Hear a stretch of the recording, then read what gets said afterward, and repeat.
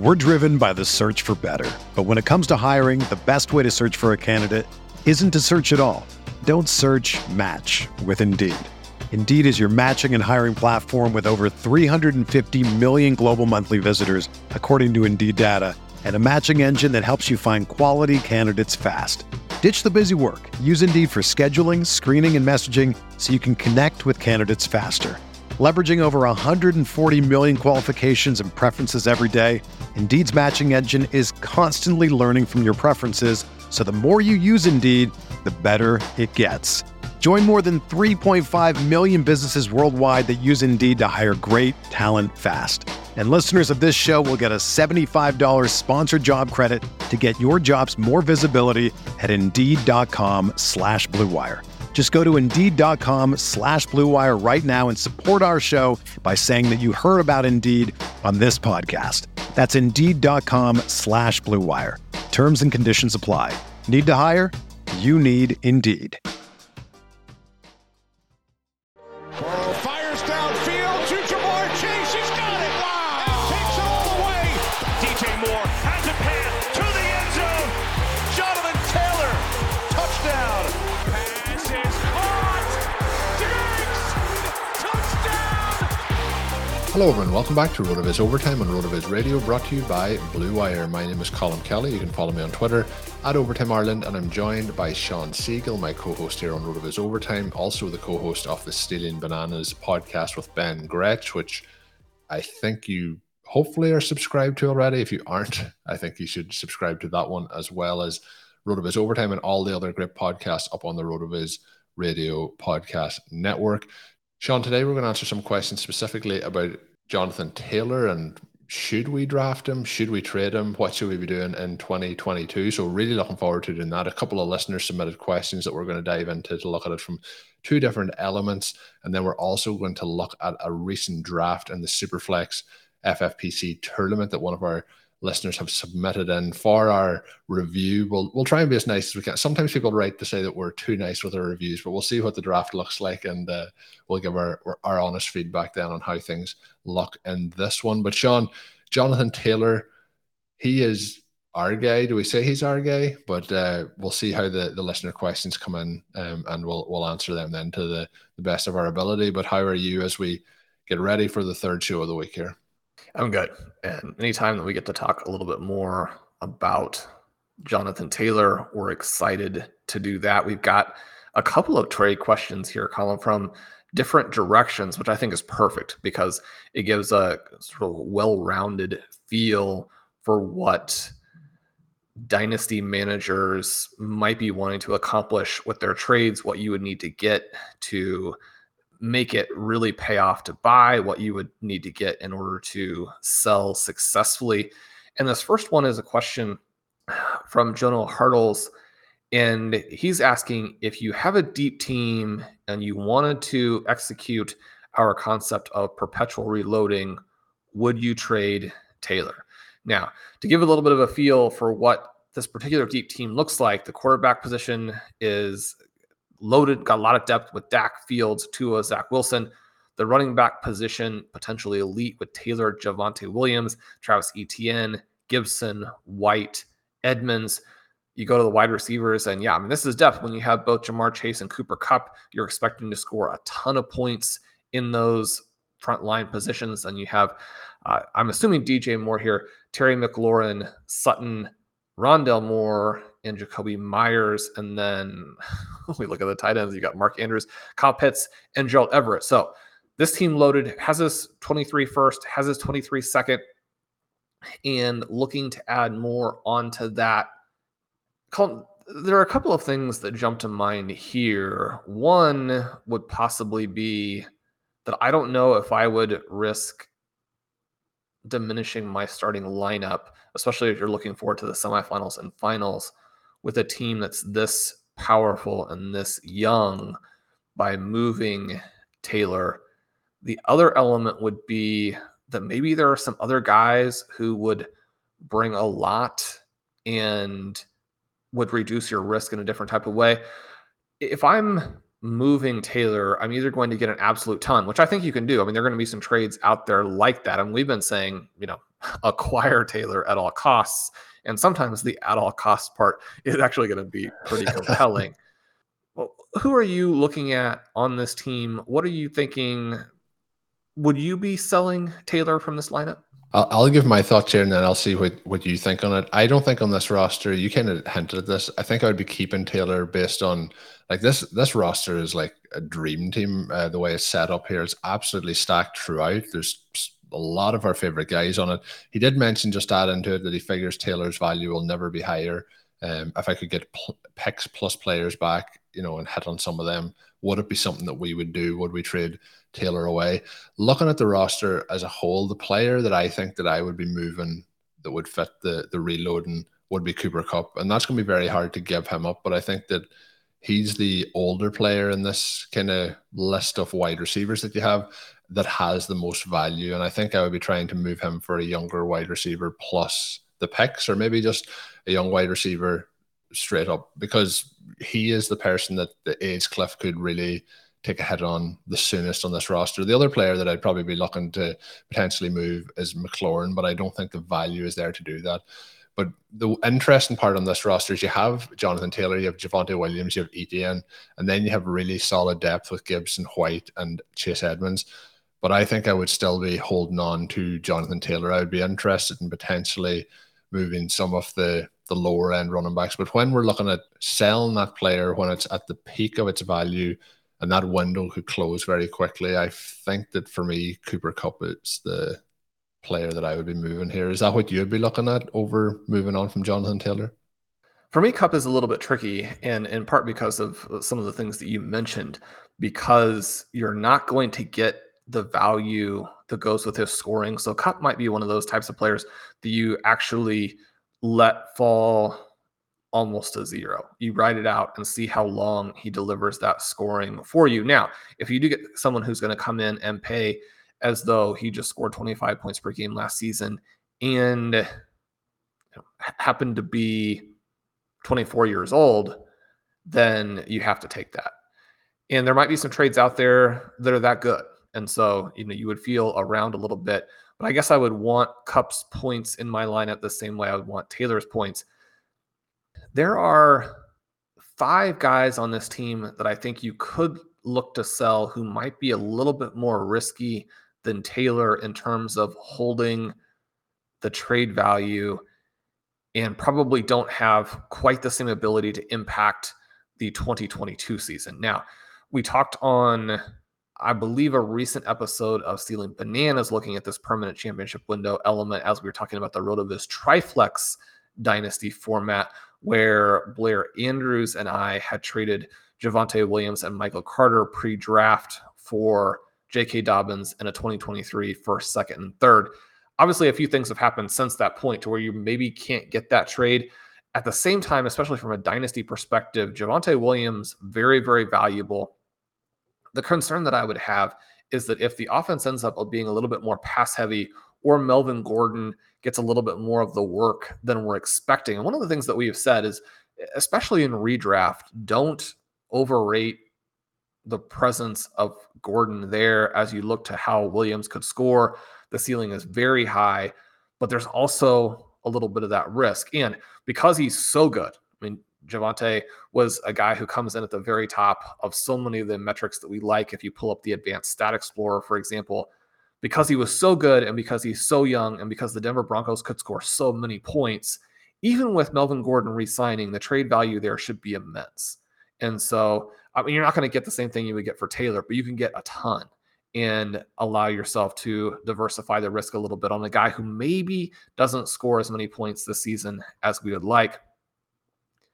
I do also like the possibility of at least looking to move both of the Commanders players. Now, for the same reason that you said that Terry McLaurin probably doesn't have the value that you need, neither does Antonio Gibson. But if you could move one of them, then you reduce a little bit of the risk of this Washington offense that's going to be quarterbacked by Carson Wentz and also has a lot of different pieces, right?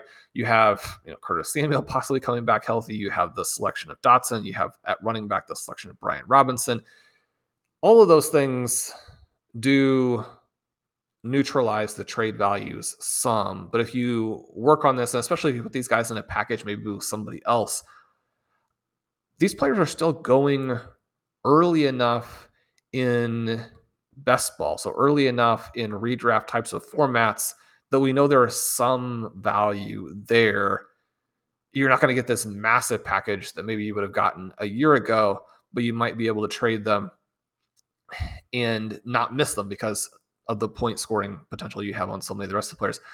The other couple of guys I like to possibly move here, Colin, or maybe a little bit more controversial in that the Denver Broncos, just kind of like the situation with Javonte Williams, they are loaded at wide receiver and also, unfortunately for Albert O, loaded at tight end at this point. Courtland Sutton has such a great ceiling now in there with Russell Wilson. We could see him emerge as a true star in 2022. But he's not that young. There is some risk that Jerry Jeudy and even someone like KJ Hamler not necessarily move ahead of him, but take a big chunk of the scoring. There's the possibility that one or both of these tight ends are very, very involved. And so if you can sell to a manager who is looking at the potential of stardom for Sutton, then I think that's a way to sell before a guy gets a little bit older, before he potentially loses this, just the shine from this potential scenario where he becomes an absolute star. Now, if you sell and that happens, there's going to be a little bit of disappointment, but if you get the right trade, you execute on the right offer, then you've got some things coming back in your direction as well. And you're going to have this perpetual reload element to where even if you actually lose this really cool season, you're going to be in good shape in the long term. Another person who's a little bit like that is Mark Andrews, right? And I wouldn't necessarily recommend selling if you didn't have Kyle Pitts and Gerald Everett, but Andrews, someone where, especially if you can bring back a tight end who's interesting or just get a ton of value for it. Mark Andrews is one of these guys who is going to be extremely efficient.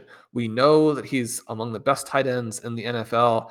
He's one of these players because of the volume in the Baltimore Ravens offense that I almost think that every time that he has this huge spurt, you have to sell. And every time he goes through a stretch where they run the ball too much or just are way ahead and J.K. Dobbins is rushing for 150 yards and 3 touchdowns a game. I mean, Colin, we got to put that out there and try and make that happen.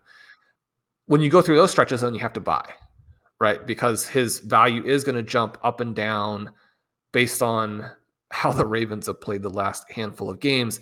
That's not to say that you're selling Mark Andrews because you think he's done or that he's not going to score or that you've got to definitely get out of him before he gets older. But there are some elements there to where if you get big value for him, this might be a chance to move him. Now, I do think that they're going to pass more. I think that Lamar Jackson's going to have a big season. They don't have a lot behind Andrews and Rashad Bateman. So just like in the other scenario, you could make a move that you then look back on in 4 months and then think, what was I doing? But that's a little bit of the element of the perpetual reloading where we want to make sure that we're continuing to turn the roster over. We're getting a lot back. You have these rookies to come in and reload it. And then we don't get so risk averse in terms of worrying about, are the guys on my roster going to hit this really high end season and I'm going to miss that, and so I'm afraid to make moves. Now, obviously, this particular manager is not afraid to make moves because he's willing to sell Jonathan Taylor. It might be that there are some other guys on the list here that make even more sense, but I love the general direction of how he's thinking about this team.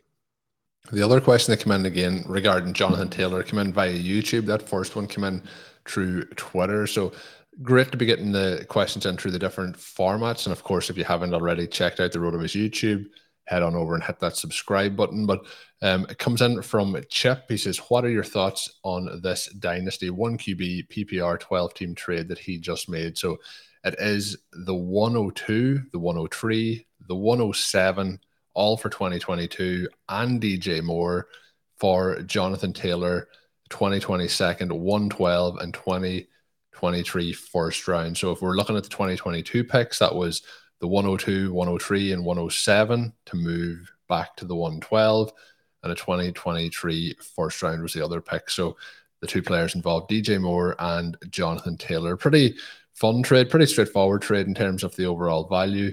But moving his DJ Moore, which we have a lot of concerns around the quarterback situation in Carolina, but we really love DJ Moore as an actual player. If we could just get him an efficient, proper quarterback, we would have a great season from him.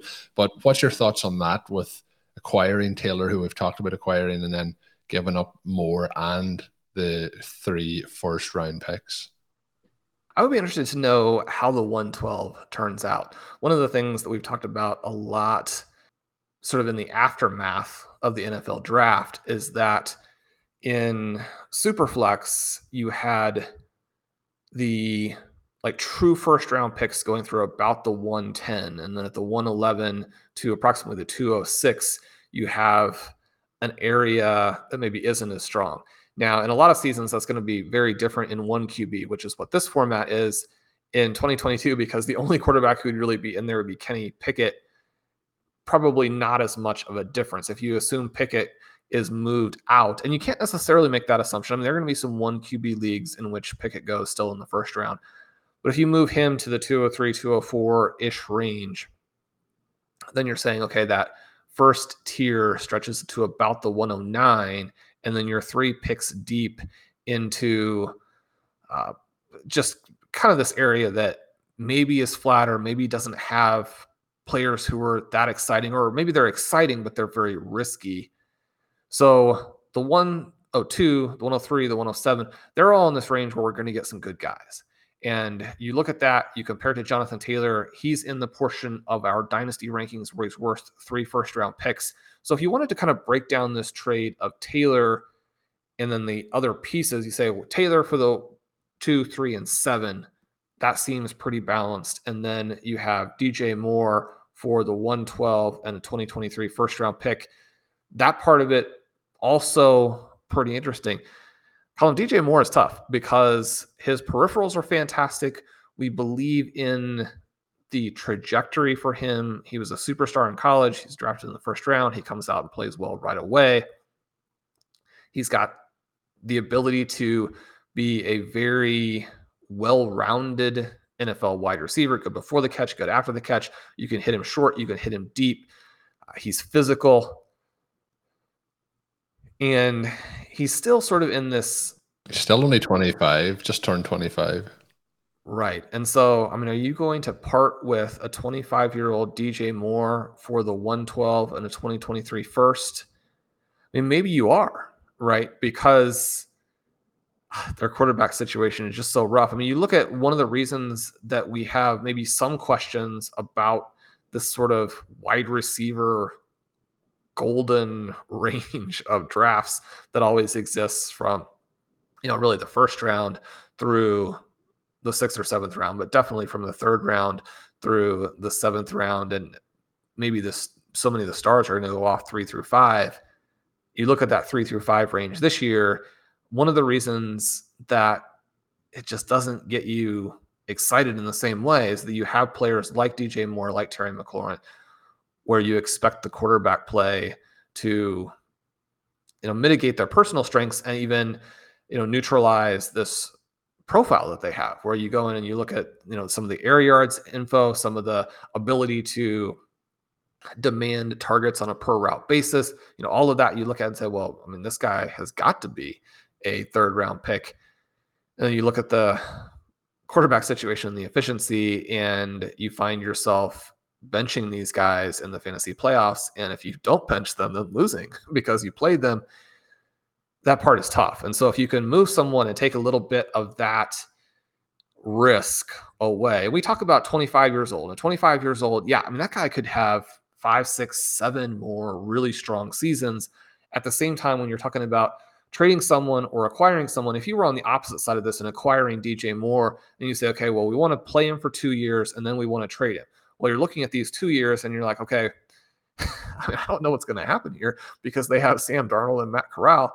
And then when he's 27, especially if he's 27 and he's had 2 more years that were disappointing because of quarterback play, are you going to be able to move him at 27 and get the value back that you would want?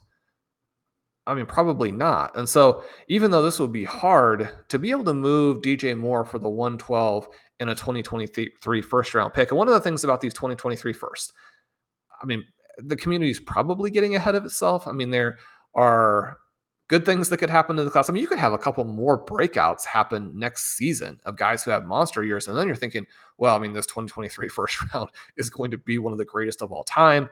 You could also have players underperform. You could have injuries. And suddenly you're like, well, I mean, I shouldn't have moved like peak stars just for a pick in this draft that maybe now, especially in the 1 QB league where it could be a little bit flatter, or just that first round, the real elite value doesn't stretch to the 9th, 10th, 11th, 12th picks, and regret it a little bit. But I mean, I think you have to make this move, right? You end up with Jonathan Taylor, you end up with a 2023 first round pick. Both of those things are just so highly coveted at this point in time. You'll have opportunities to play Taylor, score those points. You'll be able to get back out of him in all likelihood. You have this 2023 first round pick. I like this, but this is a difficult trade to evaluate because it's a balanced trade. And I mean, those are the kind of trades that people should be making. Yeah, it is balanced, and it's a lot of fun, a lot of intrigue, because you mentioned, over the next 2 seasons, Jonathan Taylor probably is going to outscore DJ Moore, but then the picks that are involved and so on and so forth is intriguing to see what those picks end up as. For example, that 1.02 pick is probably going to be Kenneth Walker, probably in most formats where there's no quarterbacks, for example. It could be wide receivers, but it's interesting then when we put the names behind the picks to see how it all plays out. But thanks to Chip for submitting that question via YouTube. We're driven by the search for better. But when it comes to hiring, the best way to search for a candidate isn't to search at all. Don't search, match with Indeed.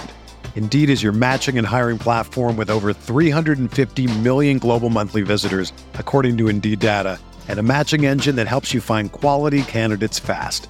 Ditch the busy work. Use Indeed for scheduling, screening, and messaging so you can connect with candidates faster. Leveraging over 140 million qualifications and preferences every day, Indeed's matching engine is constantly learning from your preferences, so the more you use Indeed, the better it gets. Join more than 3.5 million businesses worldwide that use Indeed to hire great talent fast. And listeners of this show will get a $75 sponsored job credit to get your jobs more visibility at Indeed.com/Blue Wire. Just go to Indeed.com/Blue Wire right now and support our show by saying that you heard about Indeed on this podcast. That's Indeed.com/Blue Wire. Terms and conditions apply. Need to hire? You need Indeed. The final one today is from PM Farley via Twitter, and I have to give PM a shout out. He is one of the true OGs of the RotoViz Overtime community, often sends in questions and always thoughtful in terms of what he's asking for us to try and decipher then on the show. But he is saying, shoot me straight. How did I do in my first FFPC Superflex best ball tournament?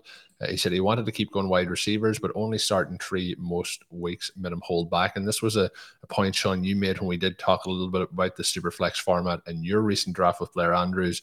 The fact that you kind of are, with the Superflex element, you're kind of going to be starting a quarterback on most weeks in that spot, so it's lowering the flex availability then for you versus the non-Superflex tournaments, I guess you'd say, over at the FFPC. So running through his draft in general, I'll give you the summary of how the roster finishes up at the end of it all. So he goes Kyler Murray, he has Tua, he has Kenny Pickett, Breece Hall, Rashad White, Tyler Beatty, Josh Jacobs, Devin Singletary, Darrell Williams, Julio Jones, AJ Brown, Laviska Shenault, T. Higgins, Justin Jefferson, Gabriel Davis, Chase Claypool, Rondell Moore, Pat Fairmouth, Trey McBride, and Mike Gesicki. And just to give an idea of how this draft then played out with that being his overall roster, starts with Kyler Murray in the first round at the 106. So he's picking from the 106, then Justin Jefferson, then Tua, then AJ Brown, T. Higgins, Breece Hall, Josh Jacobs, Gabriel Davis, Mike Gesicki, Fairmouth, Singletary, Kenny Pickett, Chase Claypool,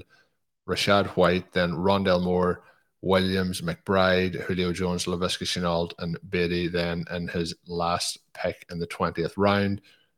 So looking through that roster, Sean, what are some of the key takeaways? How are we going to rate this roster and what's our thoughts? I think, Murray at the 106 is very fair there. I think that's a good pickup. And then to be able to pair him with the second quarterback drafted then, so at the 207, Justin Jefferson was the second wide receiver off the board.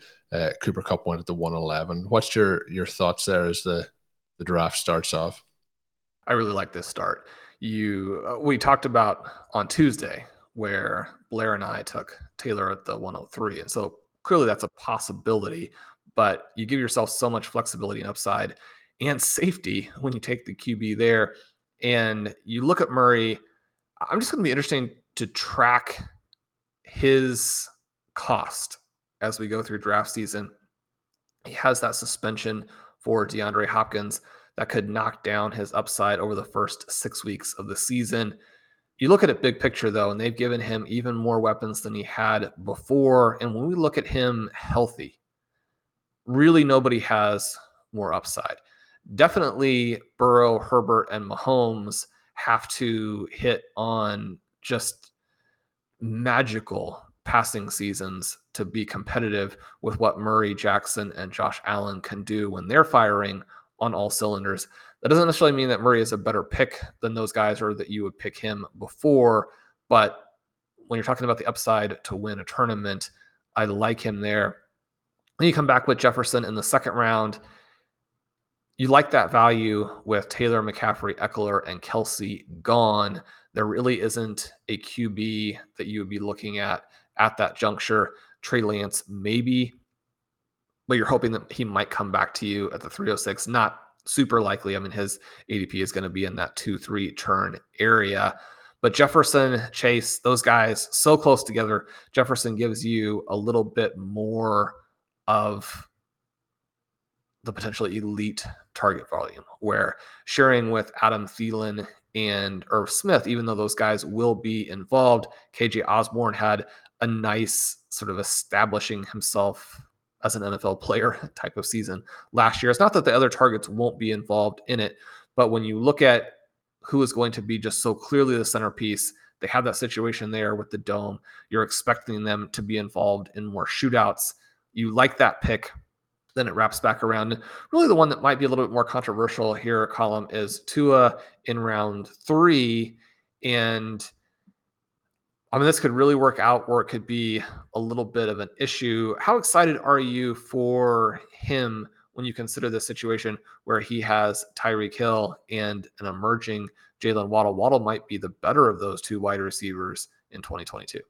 Well, I was going to say that's a big call to say that he may be the better, but that is the potential as well of him heading into his second season, being familiar with quarterback. It'll be fun to watch those two to see how it does work out through the season.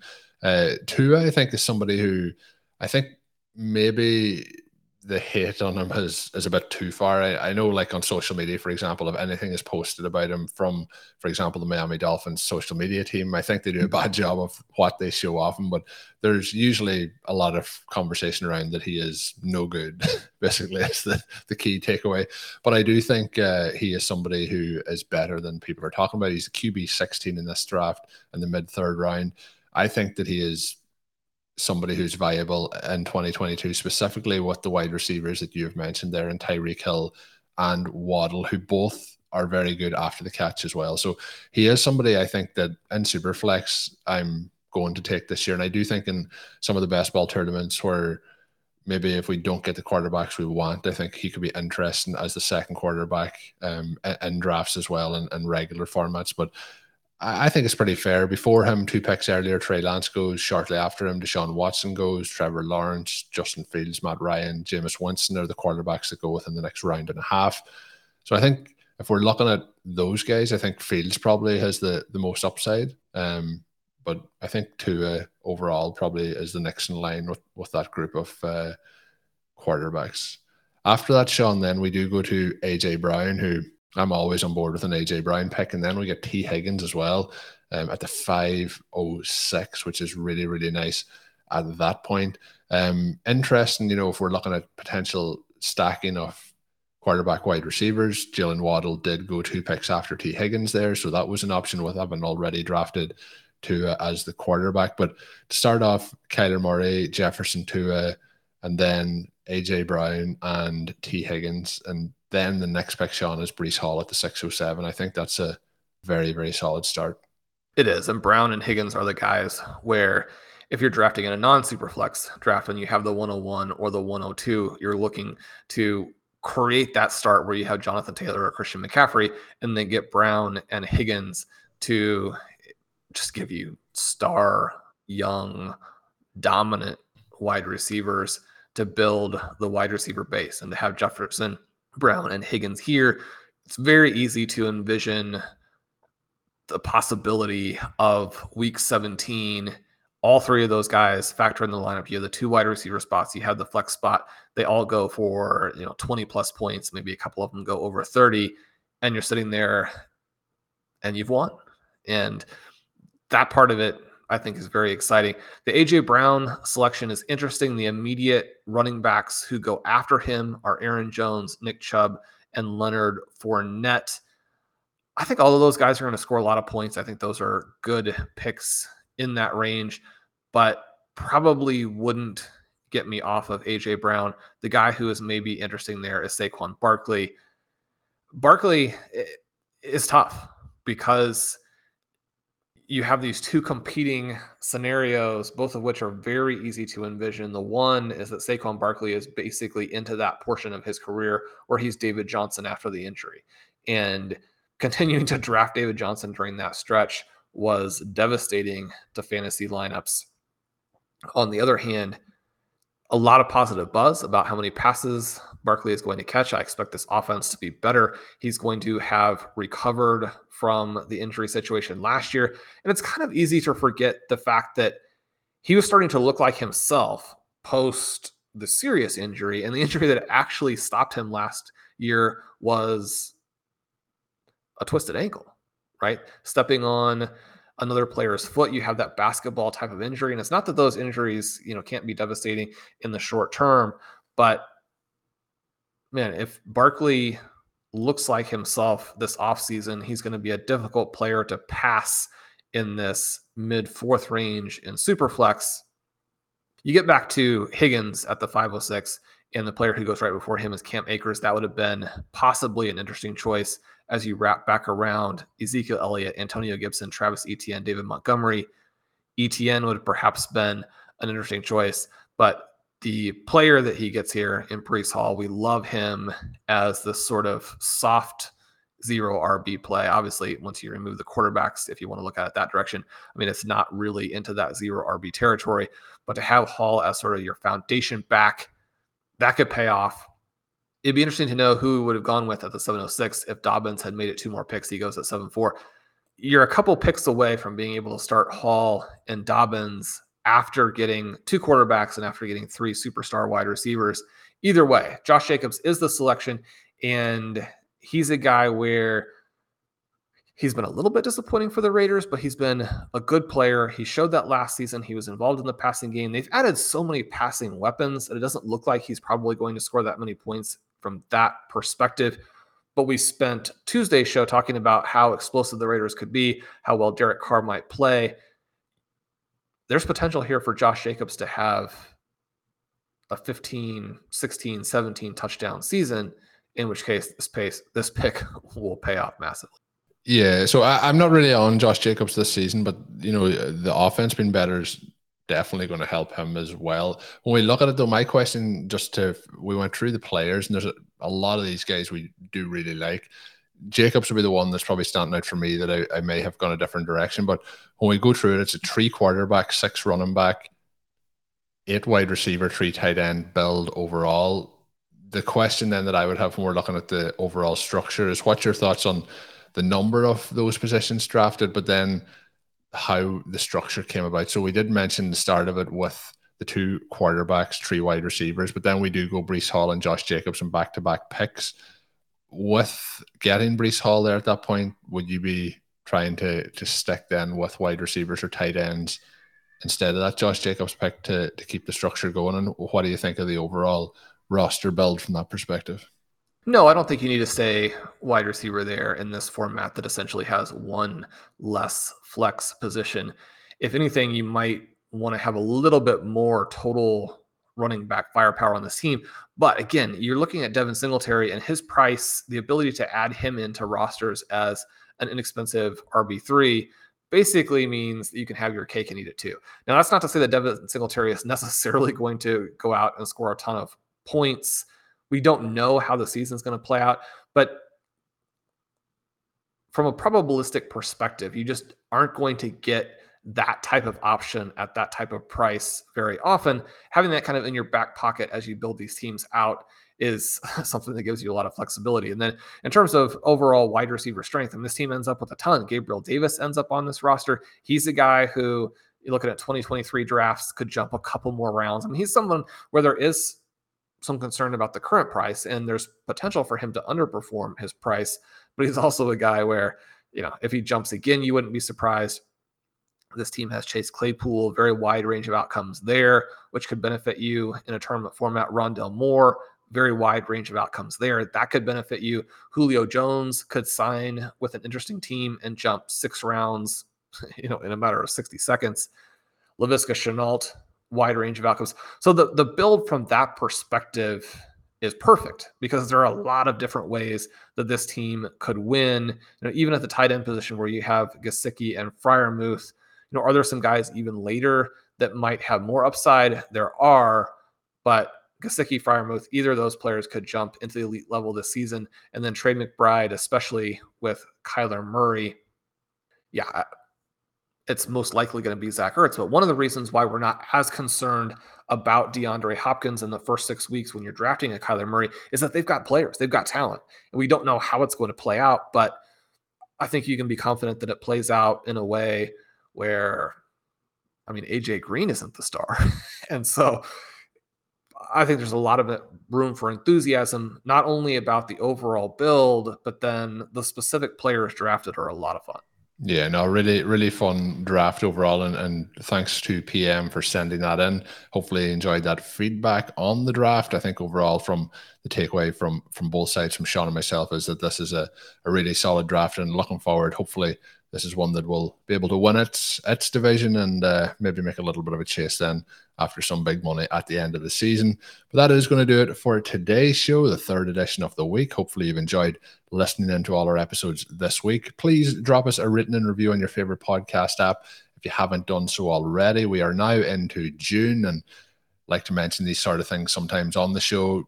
May turned out to be our best month ever for podcast downloads across the podcast network. And then, of course, if we get those writtens and reviews, it helps us with the podcast algorithms and helps spread the word of the RotoViz Overtime and the RotoViz Radio Podcast Network to more listeners, more people joining the community. And if you can drop that review, we would really appreciate it. Thanks for all the listens throughout the month. We really appreciate your continued support. It's great to continue to grow that community for this podcast and for the RotoViz Radio Network as well. But that is going to end today's show. My name is Colm Kelly. You can follow me on Twitter at Overtime Ireland. And as always, check out Shawn Siegel's great work up on rotoviz.com. And until we're back next week, have a good one. Thank you for listening to Overtime on RotoViz Radio. Please rate and review the RotoViz Radio podcast on iTunes or your favorite podcast app. You can contact us via email at rotovizradio@gmail.com. Follow us on Twitter at RotoViz Radio. And remember, you can always support the pod by subscribing to RotoViz with a discount through the RotoViz Radio homepage, rotoviz.com/podcast.